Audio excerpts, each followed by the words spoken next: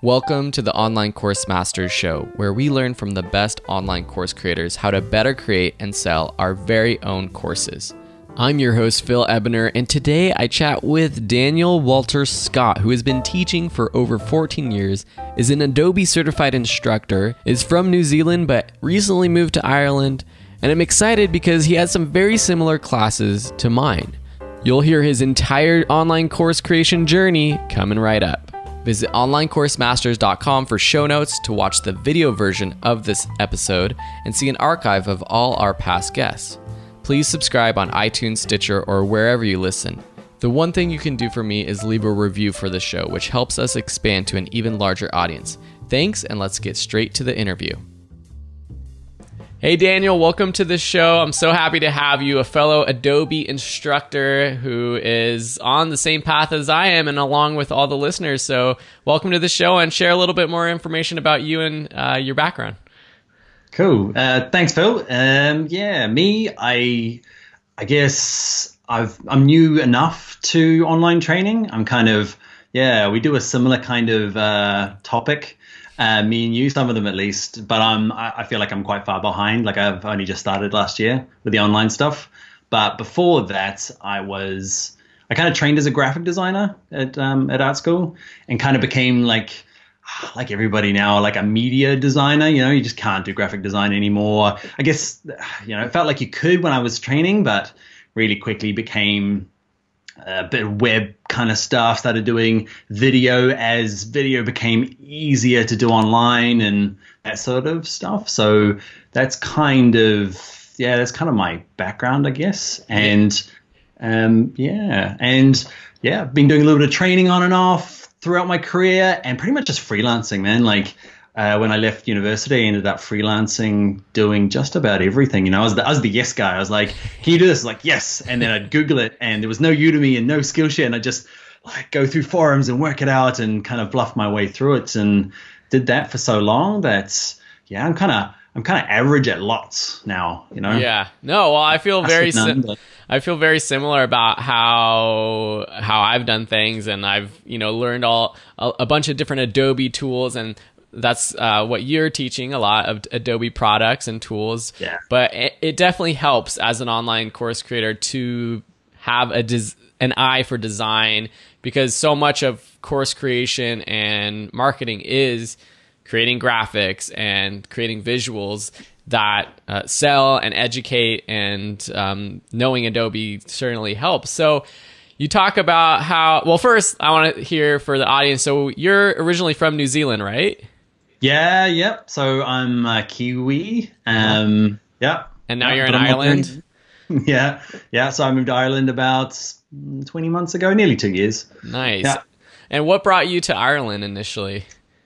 I think the reason anybody's here in Ireland is a girl or a guy, some people. But it's definitely not the weather. Yeah, I love Ireland. I do, but I'm sick of the grey days now. I want there to be sunshine. It's sunshine at home. It's on the opposite side of the planet, so it's a little hard when Facebook is full of beautiful beach stuff. And I was yesterday working on my car in the rain and puddles. Yeah. Well, we'll do anything for true love, so that's good. So, okay, cool. Well, you went to Ireland, and maybe you can kind of talk about what you were doing when you initially went to Ireland, if it was just freelancing, but then how did you get into online teaching? So, I've freelanced for a long time, and on the side I've always I don't like the word entrepreneur because it's it's a bit overused, but I've tried and failed with lots of businesses, and the one that stuck and did quite well was in actually a sit-down classroom style training. So an Adobe certified training center in New Zealand, it's called Bring Your Own Laptop. That one there, I started and instantly started doing well. All the rest were learning experiences, would you say? But this one kind of took off, and I started doing sit-down classroom stuff all myself. But eventually the business has grown now. Kind of when I left Ireland it's got managers and it's got amazing people looking after it. It's got amazing trainers doing the training. So it's a nice thing that I don't have to attend to every day now. So I came to Ireland, and it was the decision that was a nice big break in life to say, what next? And it was either try and do the same thing. Like, I've started one in Sydney as well, and that's it's going okay. And it was either try and do it in Ireland with our tiny little economy here, or it was look at online. And I've been circling that one for a long time. Everybody keeps saying, go online, go online. You're like, I can't be that easy. And the other thing was working. So coming to Ireland was really good. It was just a good kind of break in life to go, okay, I have to reset now. I can't, New Zealand's kind of running itself. It had to because I left the country. But that's how I kind of got to this point where I got started a little while ago with online training.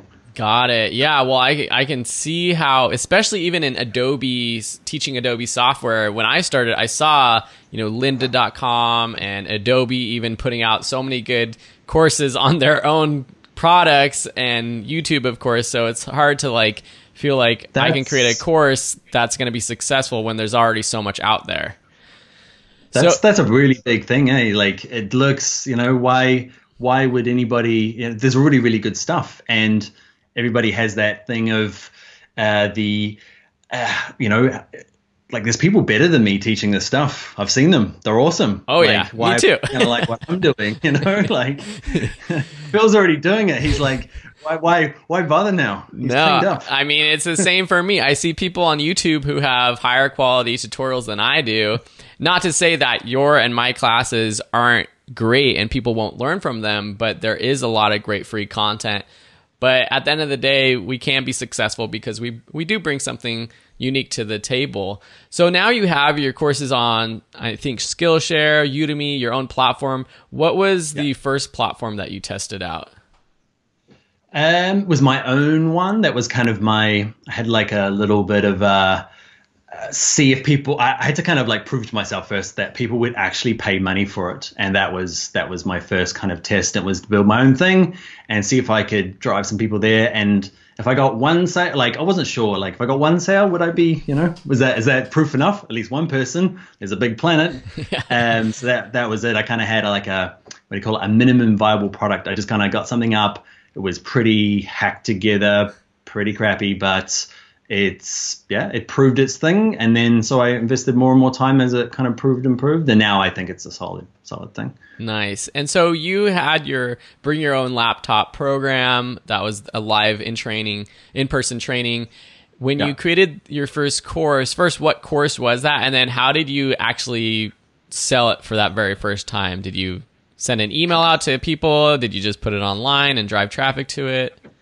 So my first one was a little bit earlier, I guess. It's kind of it overlaps with, I was trying to drive business to my Sydney business, sit down classroom, and I just did a course for free on YouTube, and it was just a really quick and dirty, never done online video trainings before. It's embarrassing to go see, but I did that, just stuck it up on YouTube, and it was meant to drive SEO kind of juice to that site, which it did, but then it started doing really well and more and more, and that kind of although people weren't paying for it, it kind of I figured that it was a good tester, I guess, and it kind of got it started doing it. Yeah. So I want to hear more about how you are driving traffic to your courses now and how that's going. But let's fast forward a little bit to today. And you shared some income that you're making. When you emailed me, you said you were making around $1,000 on Udemy per month, $1,800 on Skillshare per month, and you had jumped up to $1,600 on your own site from around $400 just a couple months ago. So that's pretty amazing. Do you have any updates about that, or just kind of how has this changed your life or perspective of creating a business? Yeah, no, they're all kind of doing that same sort of thing. My own thing is doing a lot better than when I kind of sent it to you the other week. That's doing a weird kind of nice trajectory that I'm liking. Skillshare and Udemy. Udemy is about the same. I don't have a huge success with Udemy. That's something that I need to follow somebody like you who's doing really well. Skillshare is the one that's kind of changed recently. They've changed their model, and that's really helping me. It's I calculated it. It's only based off 1 month because it's only just changed, but it was 64% better than I did the month before if I tallied it the same way that we were doing there. So that's doing really well, that thing. And yeah, so those are the numbers. There's little dribs and drabs from other places that I've got the courses. There's a few YouTube channels that are giving me ads, but those are the main ones, the main three, those Skillshare, Udemy, and my stuff. Nice.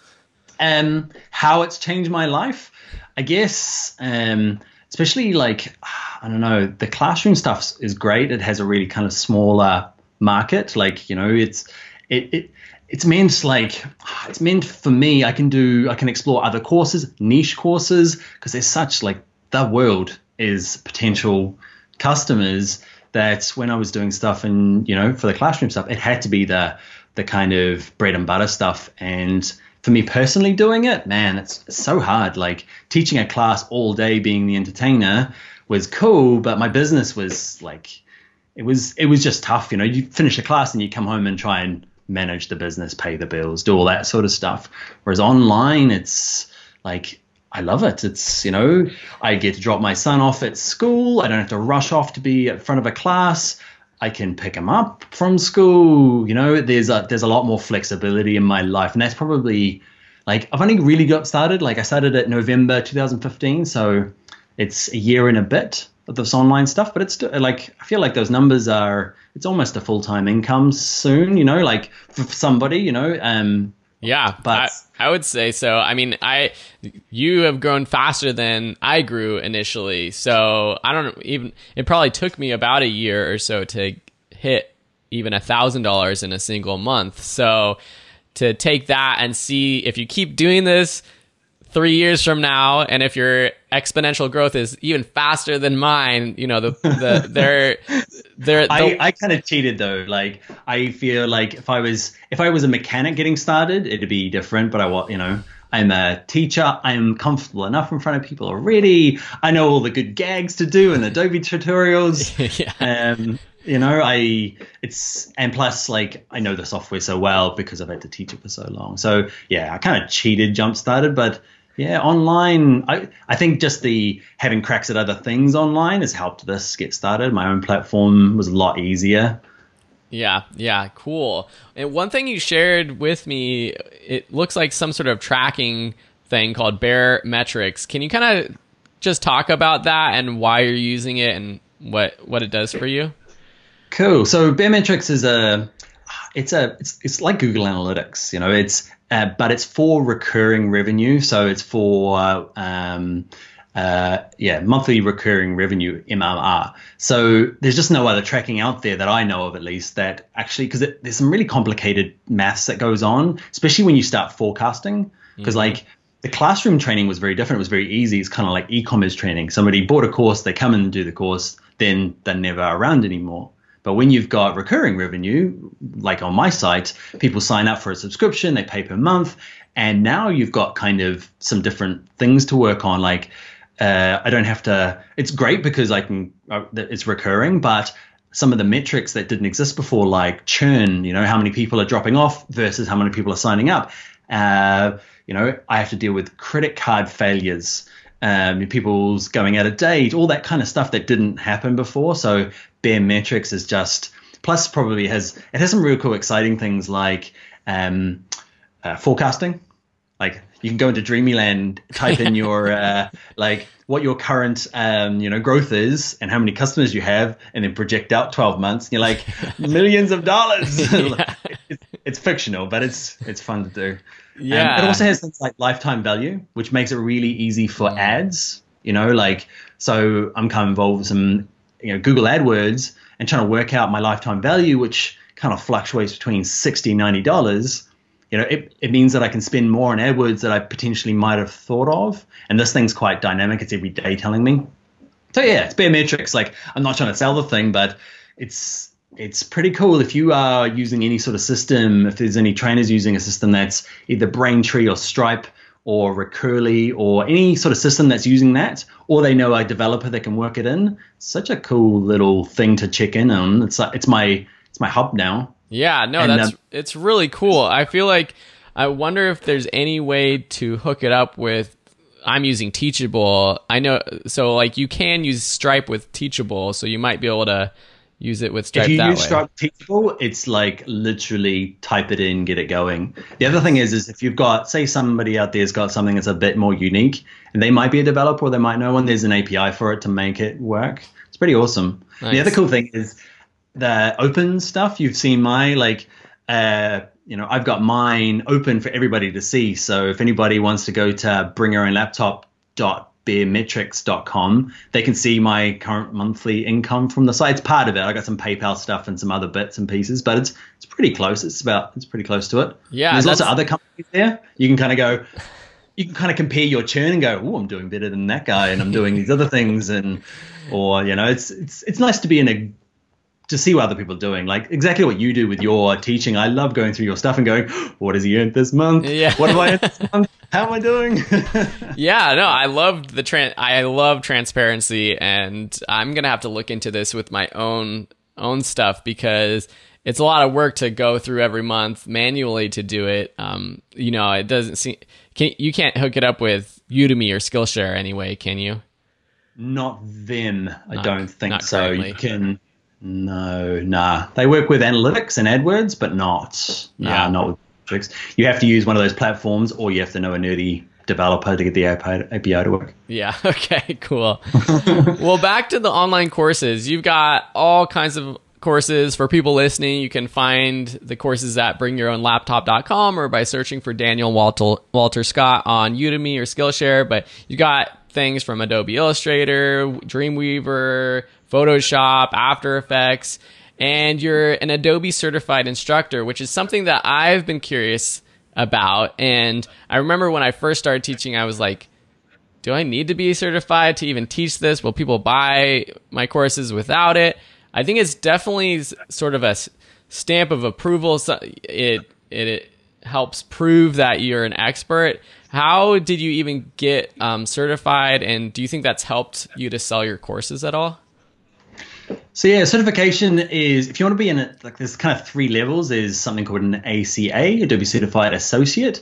And to be honest, like all the accreditation for somebody that doesn't know is just as good. So if you're going to do it, just get the lowest one, like, because you're doing it, it's part of your marketing, right? To prove to people, but you're not going to be able to, like, becoming Adobe certified instructor is crazy hard. Not crazy hard, but it's pretty tough. There's annual exams, and you have to have an adult learning, an adult teaching qualification. Like there's lots to do, but as a kind of a way to help market yourself, I don't think anybody would know the difference, So ACA is the kind of one where I'm really competent. I know what I'm doing.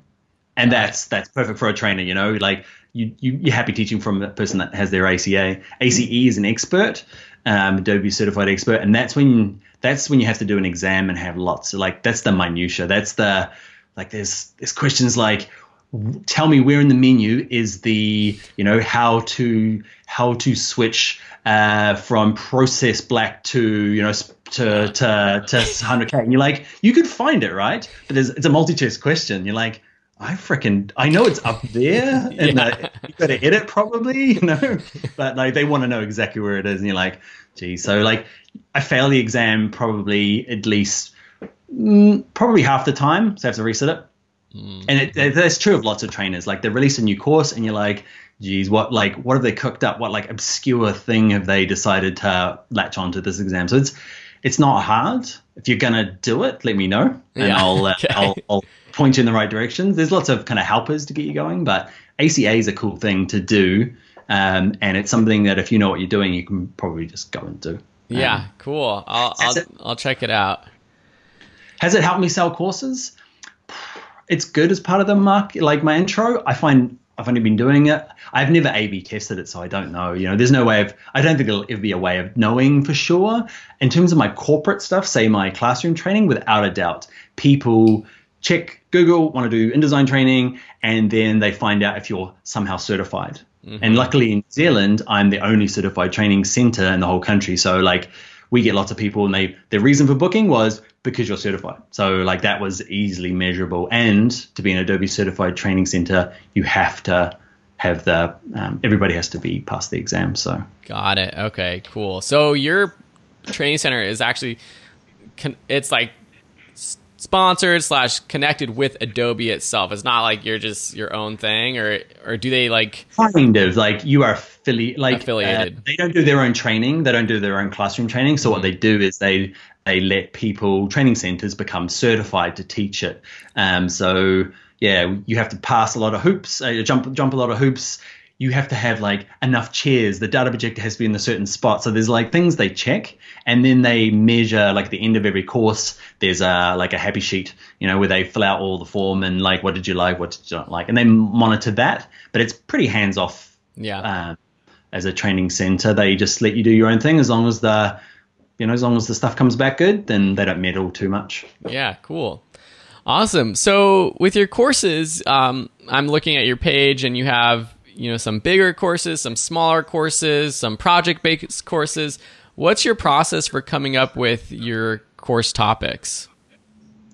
I kind of have two streams, like the ones that are bigger and kind of like the whole program are more so that I can double use them. It's so that I can make a course, make a video, make notes, and use it for my classroom stuff. And it means that the trainer, instead of having to go off and try and figure out their own course, can watch the videos, and then, they're already experts, but they get to follow the process. So I get to kind of structure the course. And I love making courses. And I think like that's my skill, is like trying to, order it in a way that's progressive and good. And so that's why often I have the bigger courses. I think online though, the project courses are better. Like if they're like all those, like, some of the other courses that I've got are project based, because people are looking to do something, and because it's online, there's enough people that want to do that one little thing to feed the family, So I think that's how I and when I pick a course, like, because I've got a bit of experience in different software, it's pretty much what people keep asking me for, like especially through my classroom stuff. They're like, hey, can you do a blah blah blah, and you're like, probably could, but I need to like get my ideas in order and do that sort of stuff. So I pick something that people want, and something that's gonna, I wouldn't say challenge me, but something that I'm like, I should probably know that. Like the one I did lately was HTML5 banner ads, and like I did it back in the Flash days. Remember Adobe Flash? And we did banner ads, and it was a good income earner for the company. And then Flash got murdered, and there was this kind of like lull of nothingness where HTML5 kind of worked and nothing really worked. But then it got more and more like easier to do, or like more solidified. Like the community got together and like, okay, HTML5 banner is going to work. And I avoided it for so long. People, can you do it? And you're like, no. And then eventually you're like, okay, people are demanding it. I feel like I should do it, and I'd like it, but there's a lot of like grunt work of figuring it all out. And yeah, so since I've done it though, I'm like, brilliant. Now I'm the expert, and it's a really good course that does well, because it's a tough old thing. I stay away from some of the easier courses. If there's really good stuff on YouTube, it's a little hard to compete with little nichey things. It's quite cool. Well, yeah, it's true. And sometimes you got to find something that it's a weird balance, because I find like the beginner courses, they have a pretty big audience. So those courses do really well for me. But at the same time, if you're doing a little project-based course that's super easy, there's a lot of stuff on YouTube that's free. And so you got to have it be a little bit different or a little bit more advanced. So you're right. You have all your courses on Udemy and your own site and Skillshare. I'm curious, how do you promote a course once you launch it? Are you focused on one platform, or do you promote on all of them? I've got this like crazy checklist. It's got 60 steps in it, and it's my whole like I should have sent it to you. It's like what, like prove the idea. I kind of like, anyway, that's maybe a different thing, but no, I love it. Big step-by-step list, right, of like how I decide on the course. And then I send it off to people. I send it out to any channel that I've got, of like, I do a kind of like a real rough version of it, of the intro, really hack, and I ask people for feedback. And it really helps me shape the course. It never changes too much, but it's like, oh, that's a good idea. I like that. Or I need to change that a little bit. Then I go off and film it. I have some people helping me do the editing. Okay. So I kind of contract that out. And then it comes down to the distribution. And I worked through it a long time by myself, but now I've got I've got an amazing person, Emma, that does that now. She does the distribution, and we just do it month by like maybe 2 weeks, 3 weeks apart. So we'll launch the course on our site first because that's my priority. That's where that long term, the mic people, I get to, it's a better platform for me. And then I look at Skillshare because it requires more like finesse. Like there's like a whole trending thing that you need to, like the first 24 hours are really important. And then I do Udemy a little bit later because theirs is a little harder because you kind of submit it. And then some days later it gets put through, and you're like, it's really hard to like go, okay, Emma, she's a young mom, she works only a few days for me, and you're like, okay, so I know it's Archie's day at the swimming pool, but I want you to launch Udemy. Yeah. So I find Udemy is a hard one to do. Yeah. Plus, I think I've been through your stuff, and it's really good, but I use a lot of that for my own site. Yeah. So I feel like I can't double dip. I can't go to my email list and say, hey, the exact same course I emailed you about last week? I've got the exact same course on a different platform. Yeah. So I find I use all your tactics, but maybe on pointing a different way, potentially. Yeah, well, that's something that I've always, it's a hard balance because as a course creator, we have the ability to put our courses on any of these platforms, but figuring out which one you're going to promote to, and especially for your email list, because everyone should be growing their own email list. It's like, what course do you point people to, or what platform? So, but in the long term, controlling your audience on your own platform is definitely a good idea. And I really want to talk more about how you've done that so far, but just in the nitty gritty of your course creation, what equipment are you using to record? What microphone, cameras, lighting, anything you use? So like the screencast stuff, like I use my MacBook Pro, and I got this mic here. It's a Audio Technica AT2020. I feel like if you're going to be an online trainer though, you need the it's not the Ice Cube one. It's the one that looks like Blue Yeti, Blue Snowball. That's Yeti. That's it. I feel like I should have got that one because it's like your instant online training hero if you've got a Blue Yeti. Yeah. But in terms of like screen capture, I use Camtasia to do the screen capture stuff, and I edit the screen capture stuff through Camtasia as well. It's pretty cool. And all the like talking head stuff, I use like this thing here. It's my outside of America, it's a 760D. Uh-huh. I think you guys call it like a Rebel T6S or something. I looked that up today. Okay. And it's just like a crop frame, it was cheap enough. It's like $800. Like it's not cheap, but it's cheap when it comes to big cameras that do stuff. And I've got the world's cheapest lens. Like this thing here. Nah, because it's a crop frame. I bought a 50. What is that? The 24? I didn't realize that afterwards. I'm like, geez, you can it's like Dan was like this. Yeah. 50 mil in my room. So this thing here is 35, and it's a F 2.0. Mm-hmm. It was like $80. It's a prime lens. It's like $80. It makes heaps of noise when it's adjusting and it gets stuck stuff. But when you're just doing like when it's not moving, you're not moving, nobody's moving. It's brilliant. It's got a great depth of field. Like it's awesome. And it was like $80. Like, yeah, I loved it. No, and what else? Awesome. Lights. I've got like 2 lights. I turn them on here just so I don't look like it's 9 o'clock at night, which it is.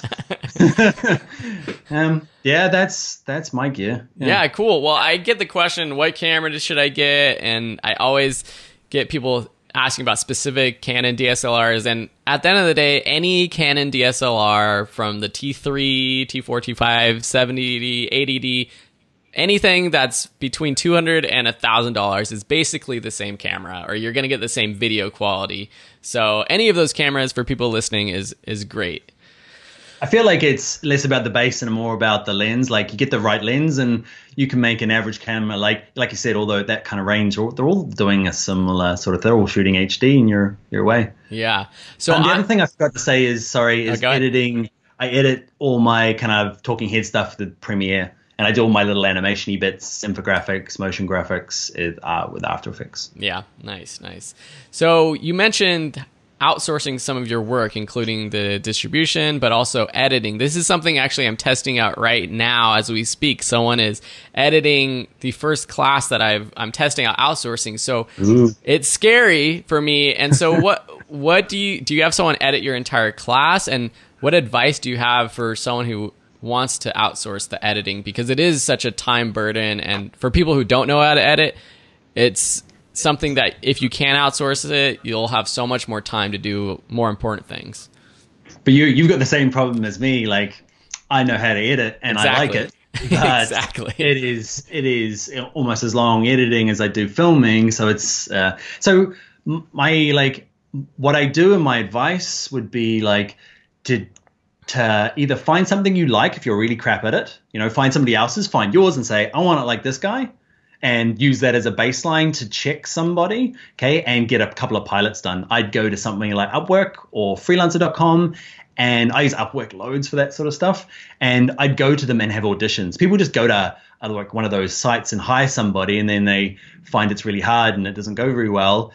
And that's it. Like, what you should do is I always have at least 3 people do it, because it's cheap enough to get one. Find a short video that you've done, say, edit this, please. Don't tell anyone else, and just get 3 people to do it. Get 5 people to do it. And then go, a working relationship with that dude or girl was awesome. Yeah. It might be that it's just easy to communicate with them. They understood you. Sometimes different countries, you think sometimes the language can be tough, but then sometimes you're like, that dude speaks barely, like it's really hard to talk, but he's just like, he nails, like he gets it, he listens, doesn't say much, but gets it. So that's what I would do, is like audition people to do your stuff. I like that. And I find you just got to kind of like quality control the first few. Just don't go, here's my whole course and hope for the best. Just say, do 1 and then do 3, then do 5. And then after you've kind of got a bit of a, that's not what I want, that is what I want, then you can, like, now it's like, it's in Dropbox. Let me know when it's ready. And it's pretty good. Like, Taylor does it and he's awesome. Like, because we've had such a, like, I realize, like, by about the 3rd or 4th course, then it comes to that, like, you don't have to worry, because you've had the conversations. He knows exactly what he would, like what I would say in response to his questions, and becomes he does all the kind of cutting, gets it out to YouTube versions. Like there's some really cool stuff. Nice. What I found though is it needs a kind of a list, like a checklist, because it's not his full-time job. He's doing heaps of other stuff. So when I contact him once a month to say, here's another course, he kind of has to relearn. So he's happy and I'm happy. I love lists, and he's happy. He can just go, okay, I'm up to step. Like my big giant list that I told you about, he gets started, at about number 20. And he's like, okay, I need to go to Dropbox. This is where everything is. Here's the audio. I need to sync these up. And he's got a little step-by-step list. And then first drafts come to me. Then I repeat. Like I think a list like that is pretty good. Yeah. You should publish that list somewhere for other people to learn, I think. I'll give it to you. I'll give it to you when we finish this, and you can stick it up with the... Yeah, I'll put it on the post. Yeah, that'd be really awesome. Are you enjoying this episode? We hope you're learning to become a better course creator. If you want to fast track your success, get the free 7-step guide to success at onlinecoursemasters.com. Now let's get back to the show. Are there any other tools? You mentioned Dropbox for sharing files, but any other project management tools or anything you use with your hires? So something like Upwork has a pretty good like inbuilt things. So if you're worried about it, like they've got an option where you can pay by the hour, and they actually record their screens. It's a little creepy, but it just means that you're knowing that they're not, hey, it's going to take 4 hours, and really they did it in 20 minutes, and them on the rest of the day. But so in terms of my management stuff, I kind of hack together lots of bits. I use Google Docs for my kind of to-do lists with them. I use Muse to make my big list that's online, because they can update the website and I can update it. What else? Dropbox is for all the files, because I find Dropbox quite good for the video edits, because you can watch Dropbox at double speed. And that, like, for me, that's a new feature that came out, and it's amazing. It means that I can watch Chipmunk Dan, but get through it really quickly and just check the edits of theirs, and you can add comments. And I find that's an easy way to do it. Cool. Nice. Nice. Have you got any better ones? Like how? Cool. This is my first time working with someone editing my own project. And, honestly, as a video editor myself, I feel like I just use the standards like Dropbox and Google Docs. But my editor introduced me to this thing called Frame.io, and it's built for video editors. And we're just testing it out, it's probably better for more advanced videos, not necessarily courses, but you can annotate this. When you're watching it, you can review and annotate the video. So you can write notes that are timestamped. You can mark on the screen specifically, like highlight and draw on the screen, like, hey, I want you to color correct this guy's face or whatever. So it's a cool tool that we're going to be testing out. But it's also different as a video editor myself. I'm like, well, I don't really need to go through and add all these notes because I might even go back and just do a quick pass myself. But if you don't know anything about editing and you just want someone to completely take over, I'm going to be testing out Frame.io. So I'll kind of update people if that's working out for me. There's one other one. A friend of mine works at a company called Whipster. .io, I think it is. That's plug-in for your Premiere. If you're like, it's a direct, like the things appear as comments along Premiere. Is that what Frame.io does as well? Yeah, it basically does the same thing. So yeah, cool. So in terms of your classes, are they the same classes on Skillshare, Udemy, and your own course, or do you differentiate them at all? Nah, stick them up on everything, but it's pretty clear what does better on different ones. Like the three groups, it's funny, like my own site has like, I can tell which ones do better, and the ones that do better on Skillshare and Udemy's, I feel like it's quite a generalist kind of community. Like I'm likely to find people changing careers rather than like maybe upgrading them. I find people like the comments are like, hey, I'm a baker, now I want to be a web developer, or it seems to be a bit more like, it seems to be a bigger market. Whereas Skillshare, the ones that do really well are the, hey, you're a designer, want to become a better designer? Like those ones do better. Anything sort of like, are you moving into digital? Like it seems to be like, I just market them differently, really. Like my After Effects one is like, do you want to learn After Effects? That's Udemy. But on Skillshare, I'll say something like, I know, you've been wanting to animate your graphics, so I do it that I kind of like play on those ones. And my own site, they seem to do like really well from anything from YouTube, stuff that's popular on YouTube. So like Dreamweaver, my web design stuff is the stuff that kills it for my site, but doesn't do well on the other two platforms, doesn't do as well as the other platforms. Yeah. Okay. So about your website, you built your own custom website. Can you kind of talk about is it all custom? Were you using plugins or anything? And what type of website is it? And is it just basically a membership site, or how do people actually access your courses? Cool. So it's been through two phases. There was the minimum viable product, crappy hacked together thing that I got going to test it, and that lasted the first year. And November just gone is when I switched to a newer, more professional custom stuff. And the first one was Joomla. It's a CMS. I don't recommend it. I recommend it if you're like me, who can kind of do a bit of front end design, just a little bit, a little bit of HTML, CSS. It meant that I needed no one. I mean, I could do it in the evenings, play around, get it going. I used a plugin called Membership Pro. I think it's available both for WordPress and Joomla. And I just plugged it in, and that handled the recurring payments thing, because that's the tough bit. So yeah, Joomla was the platform, and I used YouTube as the like video host to get it going. I just made it unlisted, so people couldn't access it unless they paid through the site, which kind of like released the video. They could go to the page, but the video would be blocked. But then Membership Pro allowed you to switch that out, and it looked really cheap. And it was really cheap, like it didn't cost me anything, but it worked. And I had, got up to 100 and something subscribers on it, and it got hacked about 40 times, and like, it was a total piece of junk. But if I was going to do it again and do that same kind of like minimum viable product, I would probably look to WordPress, because they have a similar plugin for it. And I feel like the platform is just, I don't know. Yeah. Joomla's, I hate Joomla really. But it was a necessary evil. It meant Dan, the designer who does a bit of web, not a developer, could get going and test it with no money down, And I got to that point, and then it got hacked for like the millionth time in like September, and I was like, all right. And because the best thing about doing that kind of minimum viable product, it meant that like what I thought the website needed to be, and what I would have gone to a develop, and I did get it priced up from friends and developers here in Dublin, and it was going to be like a minimum $5,000 kind of spend, 5,000 US euros, roughly the same. And you're like, okay, and I was prepared to pay for it, but I just wanted to do it myself because it was, I'm that kind of guy. I just wanted to do it myself first, and it was great because after a year, I knew like half the stuff that I desperately needed and searched high and low for a plugin to do didn't use once, like nobody used, or, so it allowed me to kind of build up this kind of list of like, this is what I love about Joomla, and this other huge list is what I don't like about Joomla. And it means that I could go off to a developer. Like I used a friend of mine, Malcolm Knott, and he's more back, like I can do the front end, I can skin it, and I can do HTML, CSS, and the back end development stuff is where I kind of, that's where I can't do. So I need help. And I got to go to him and say, see this site here, this Joomla site?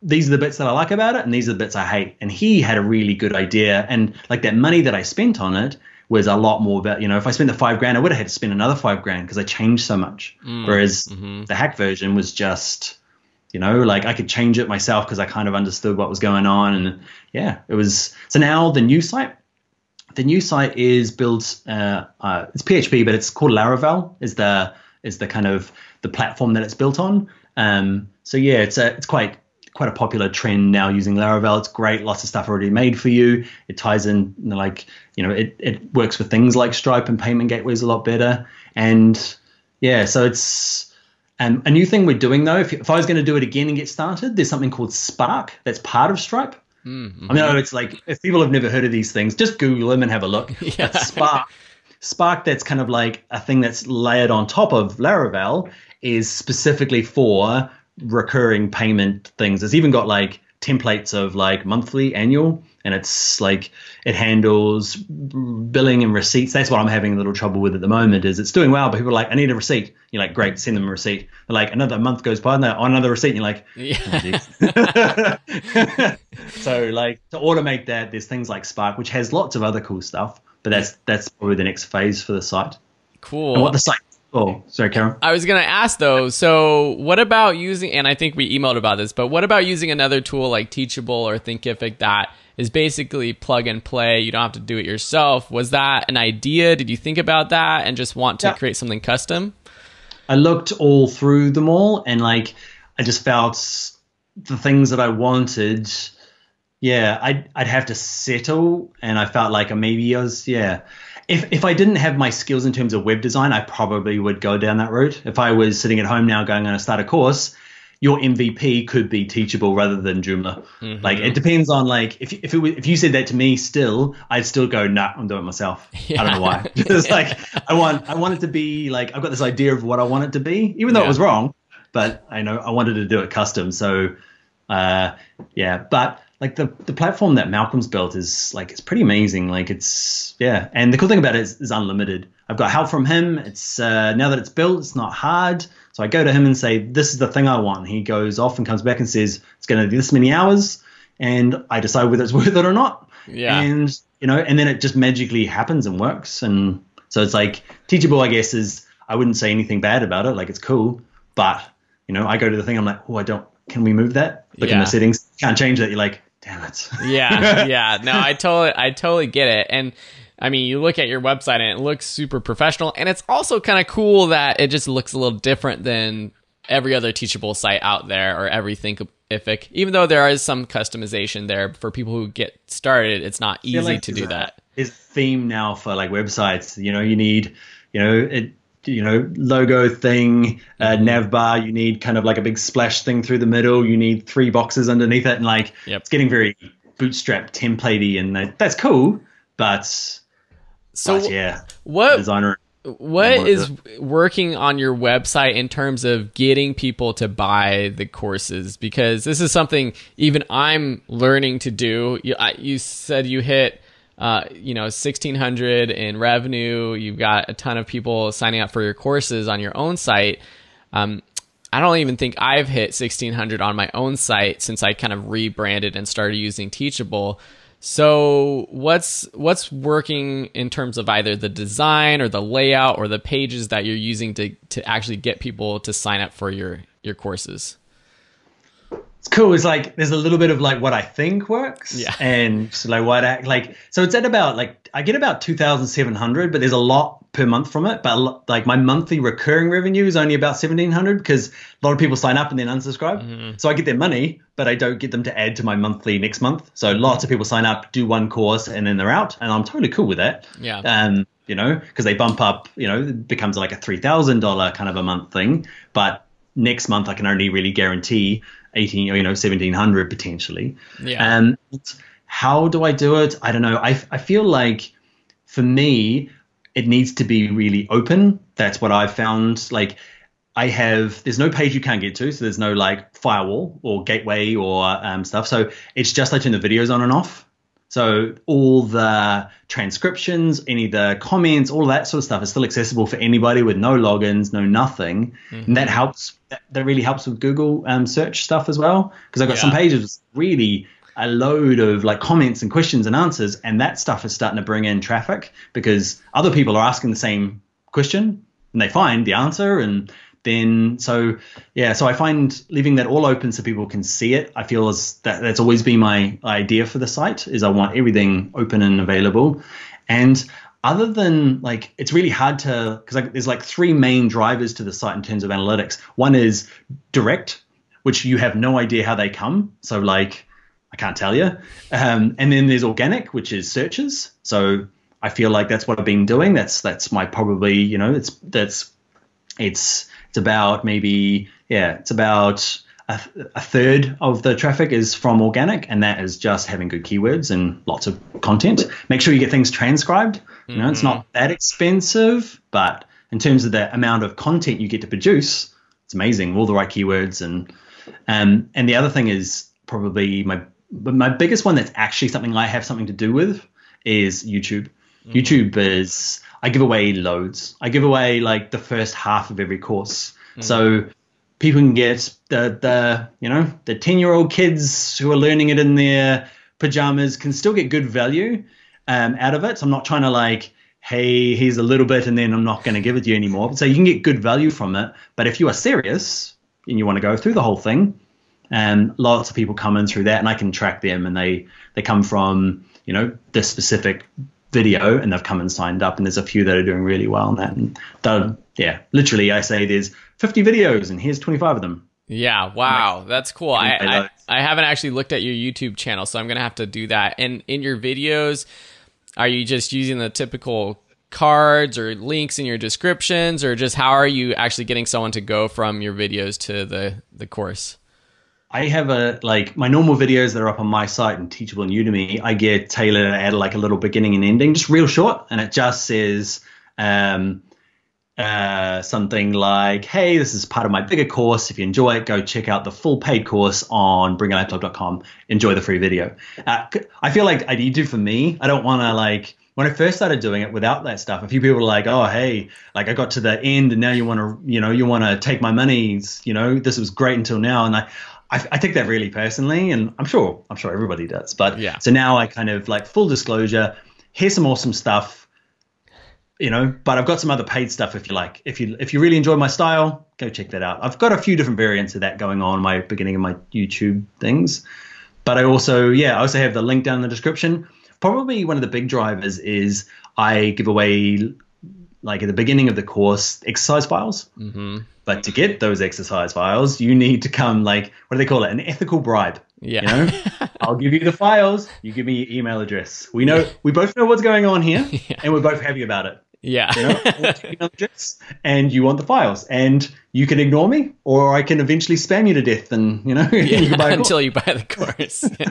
So they get the files for free though, so they don't have to sign up for the actual course. They can do a lot of the course for free. I give away lots of like cheat sheets. Mm-hmm. So you can download printable cheat sheets. And I say that's part of the resources. Go check it out on the sites. It's free to download, and it is, except for the bribe. Yeah. So my email list is growing nice and big now for that. Nice. from that, just doing that. Yeah. Nice. So, and I'm looking at your website while I'm asking questions, which is awesome. It doesn't seem like you're really blogging much. Are you doing any content, or is it just kind of like the YouTube videos, and then on your site it's just the courses? I feel like I did lots of that sort of stuff when I had my sit down classroom stuff, because mainly I wanted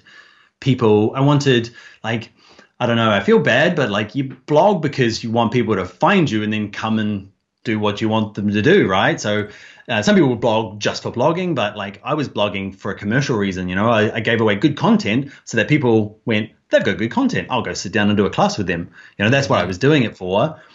But now for my online training, I feel like just giving away good training is more beneficial than having some kind of third party thing I've had to think up to try and promote my course. I could just promote my course. Yeah. I feel like giving away lots of stuff. And at the beginning I didn't want to. It was like mine. You know, I had it kind of like, you've got to pay to see this. And now I find like just give it away, and a chunk more people are signing up. I'm trying to give away loads and loads. Like, yeah. Sometimes I look at what we're giving away and I'm like, there's nothing much left of the course, but you could probably stop there and be okay. You know? Yeah. There's enough people who are like, I want to keep going. I want to finish this. And they do. That's totally great. And I feel like I don't know if it was Pat Flynn who said this or Seth Godin actually at Udemy Live last year, but I've heard that like if you feel like you're giving out too much for free, then you're in a good place because you're giving actually high quality content to people. So I love that. So I see you're charging $12 per month for your courses on your site, which it looks like you can't buy your courses individually. It's just the $12 per month option. Did you do any price testing, or why did you end up doing $12 per month? Yeah, so I price tested down. Like I did A, B, C testing. So I had the site going for a long time where you could do, you know, different pricing. I did $4.95 and then $7.95 and then $12.95, and $12.95 won by far. Wow, interesting. Yeah. So the next phase will be going up. I'll probably straddle it actually and go like $7 and then up to maybe 15 and see with that. Well, like it's a weird, I don't know, perceived value is all I can think of. Yeah. Like I feel like if you could go cheaper, but it's not going to break anybody's bank. You know, like I get kids saying I'm going to get my dad to pay, and he does. You know, yeah, coughs up, and like it's not going to kill anybody. $12. What about this? Is, you know, I haven't had this issue, but I've thought about this. What about people can go to Skillshare and pay monthly and get access to thousands more courses, plus probably all your courses. Yep. Are you worried about that? Have you ever had that issue with someone? It's funny, like that's I thought the same thing, you know, like what do I keep on my side? What do I don't? I think the internet is so big, and like especially if I'm driving lots of traffic to YouTube, they're not like Skillshare don't give away their stuff free on YouTube. I'm not sure how people first get to Skillshare. They are. Yeah. We know about it, probably mainly from wanting to be a teacher than anything else. I'm not sure how you came across them, but like, yeah, I think there's just the internet's big enough for everybody. I try to give different value. Like I have Q&A. Well, I guess the other sites have Q&A as well. Yeah. Yeah. I just think, just think the internet's big enough for it all to work. Yeah, no, I mean, that's how I feel. You can just stop it later on. I can pull all my courses if it's not working. Like it's throw lots of fishing hooks out and just see, you know, at the moment they're all biting on all the different lines. So they all come together to be a nice little group. I don't think if I cut those off, I'd get like any more like people. I think the people that come to me directly don't know that exist. Yeah. Like I discover new platforms all the time. Like following your stuff and you're like, oh, Stack Social. It's like, oh yeah. Yeah. You know, like, like I kind of heard about it, but yeah. I mean, the amount of people that don't even know about Udemy is insane. Yep. So to see, you know, I was calculating it on a recent article I wrote about why in 2017 it's still a great time to start teaching. And I was just, you know, thinking, you know, 99.999% of the world has never even enrolled in a Udemy course. So, and, you know, there's lots of successful people on Udemy. So if just 0.01% of those people can find out about Udemy and enroll, it's good for the rest of us. So. I think we'll all like look back, like, I don't know, you know, building apps. If you got into building apps 10 years ago, you were killing it. I think we're at that time for teaching, doing your own stuff. I think it's slowly coming easier, and as it becomes easier for people to do, it'll become less valuable for everybody. Like at the moment, it's hard. You've got to do it yourself. You've got to buy a camera. You've got to do some crappy videos before you get to the third one that's actually half decent. And like, I think we'll look back and go, man, I wish I started when back then. Like I did it with you. I'm like, I wish I started when you started. Like, because that's when Udemy was really small. Yeah. You know.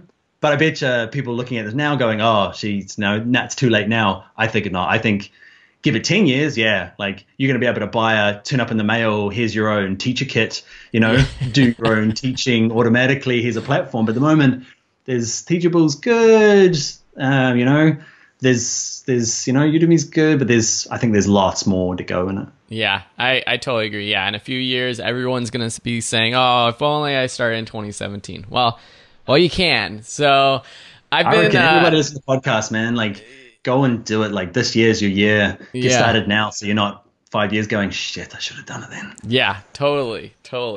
Well, this has been awesome. I mean, I just am looking at your website, and I'm starting to rethink the design of my website.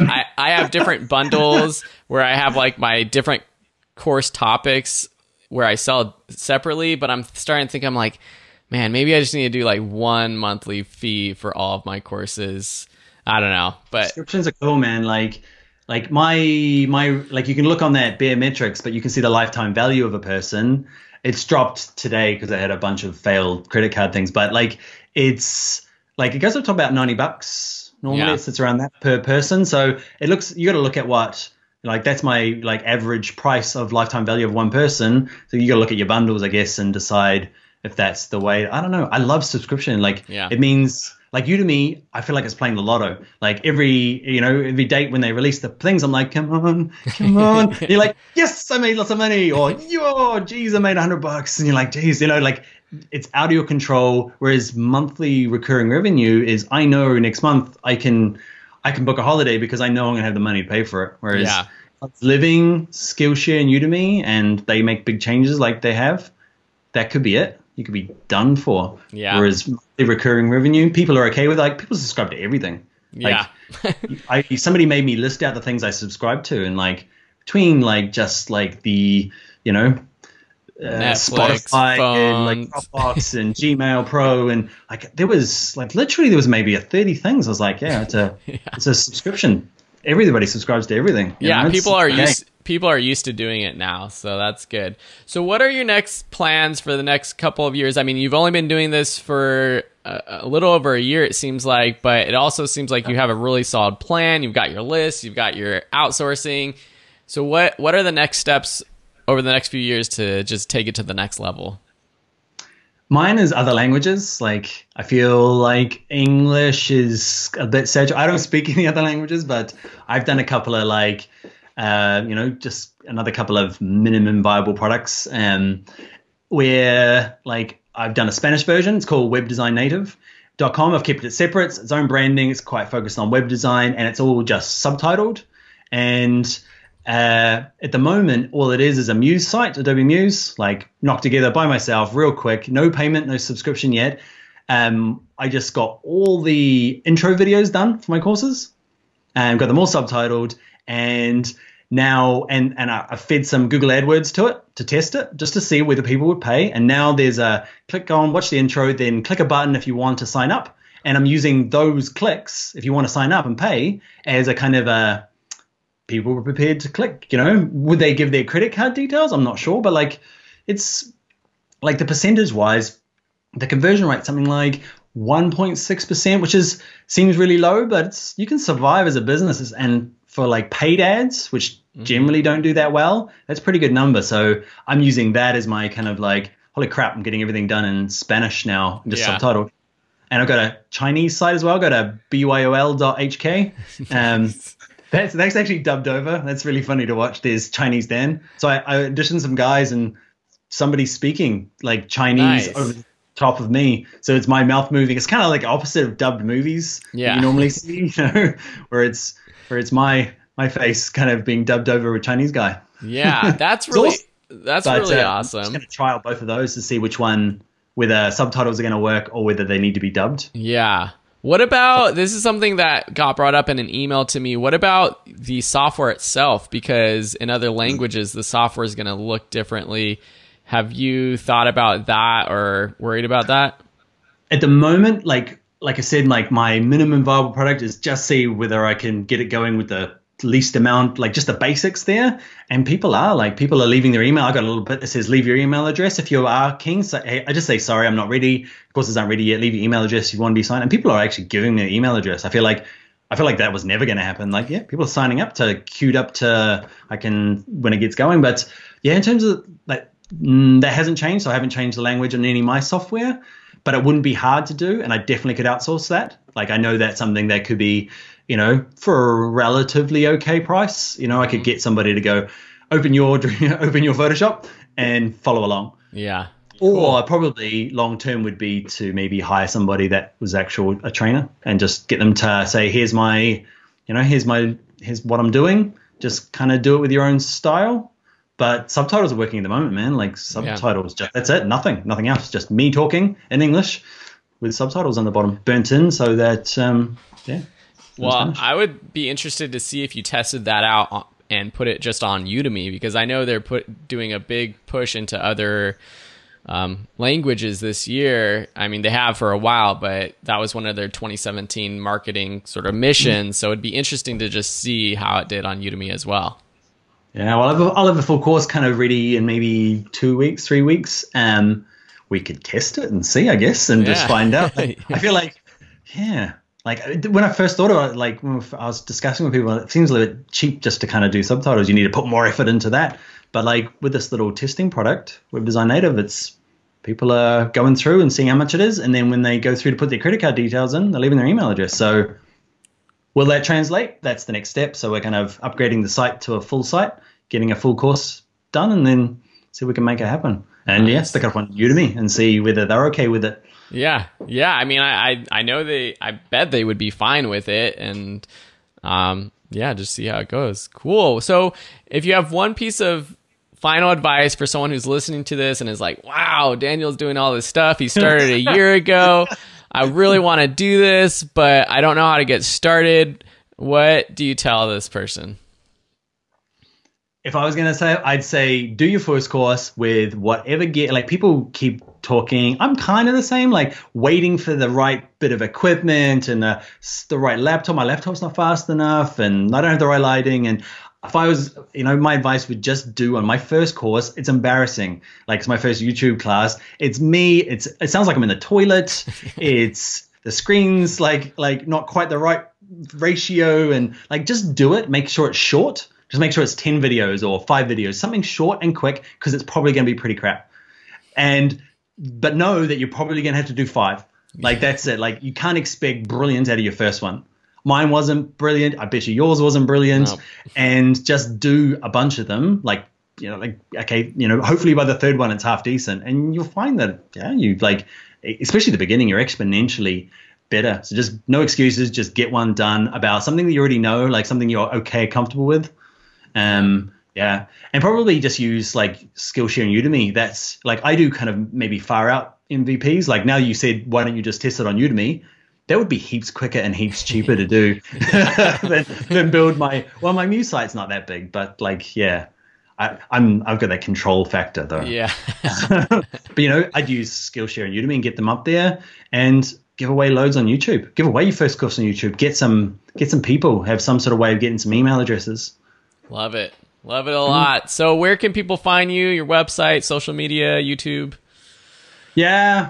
So website's probably the easiest one. The contact me form on bringyourlaptop.com. But Twitter's probably the other one that I kind of like follow quite a bit. So message me on. I'm Dan Loves Adobe. Nice. Cool. Yeah. Awesome. Dan, thanks so much for being on the show. It'll be exciting to see how everything's going in the next few months, and we'll have to keep in touch. Yeah, let's catch up in a while. We'll see how Chinese Dan does. Yeah, sounds good. And we'll see how your outsourcing goes. Yeah, definitely. You fire him and take the reins back. Keep me accountable though. Cool. Yeah. Cool. Well, thanks a lot, Dan. All right, Phil. I hope you enjoyed this episode. Remember, there's no better way to learn how to create and sell online courses than heading over to onlinecoursemasters.com and downloading your free 7-step guide to success. If you haven't done so already, please subscribe to the show wherever you listen and make sure to leave a rating. If you do, I might even read it on a future show. Help us reach our first 100 ratings. It'll just take 1 extra minute of your time. Thanks, have a beautiful day, and we'll see you next week on the next episode.